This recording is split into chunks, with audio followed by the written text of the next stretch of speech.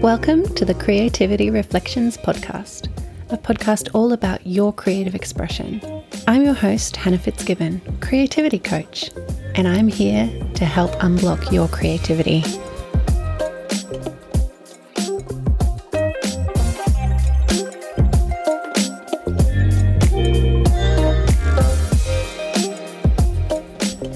Good morning.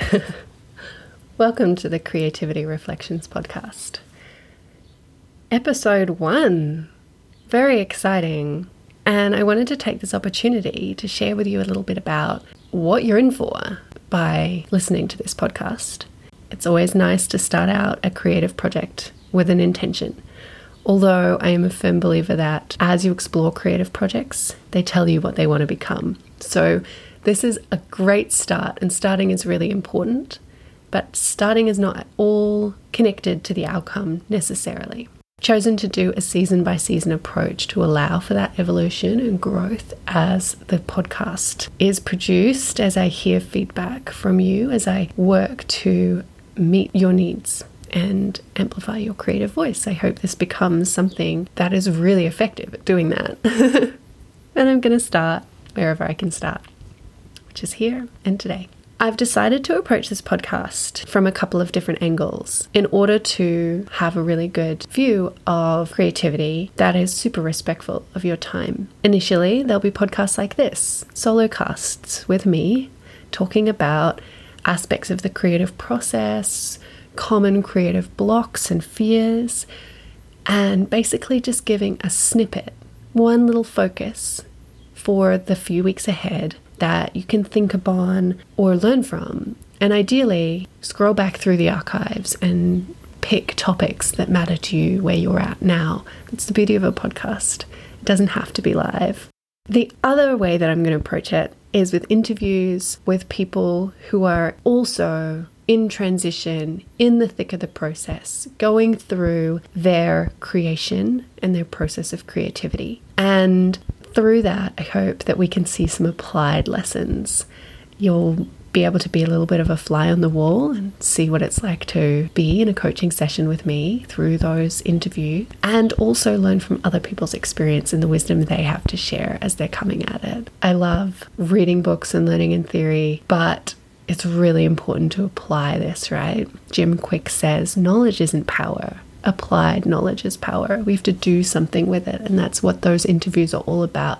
Putting the theory into practice and seeing other people doing it gives us permission to follow our creative calling too. So now that you know what this is all about, I'm going to spend the next 2 minutes talking about what it means to start something, because that's where we're at. We're at the start. There is a coach who coaches running called Coach Bennett. He's the head coach of Nike. And I adore Coach Bennett. I find his lessons so good because he says, as we're learning about running, we're also kind of learning about life. And I find that's the same with creativity. As we're learning about creativity, we're also kind of learning about life.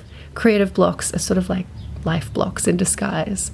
So as we overcome creative blocks, we also start to live more creatively and have a more interesting, fulfilling life. And one of the lessons he teaches with running, Coach Bennett, is he says, there are a million start lines and no finish lines. It's just about starting.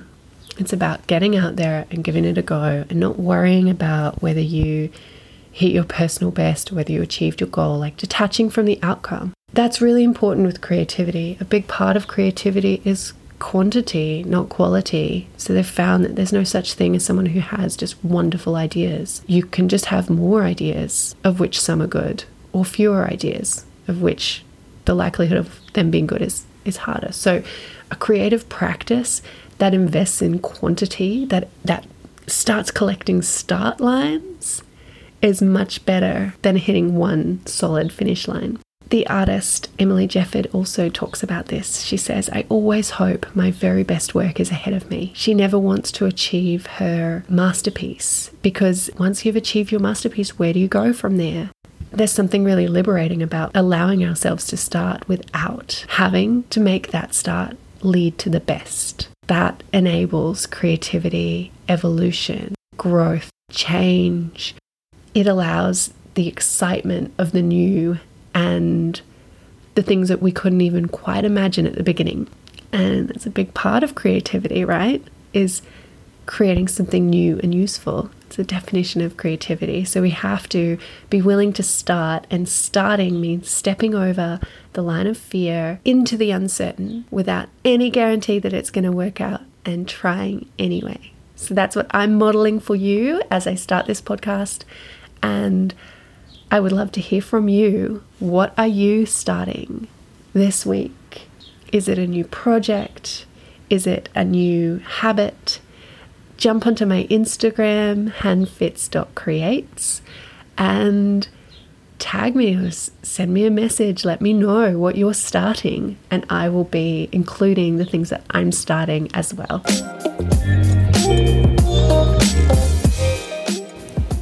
Thank you for listening to the Creativity Reflections podcast. If you would like to invest in your creativity and magnify your voice and overcome some of those blocks that are keeping you stuck, check out my website, creativityreflector.com.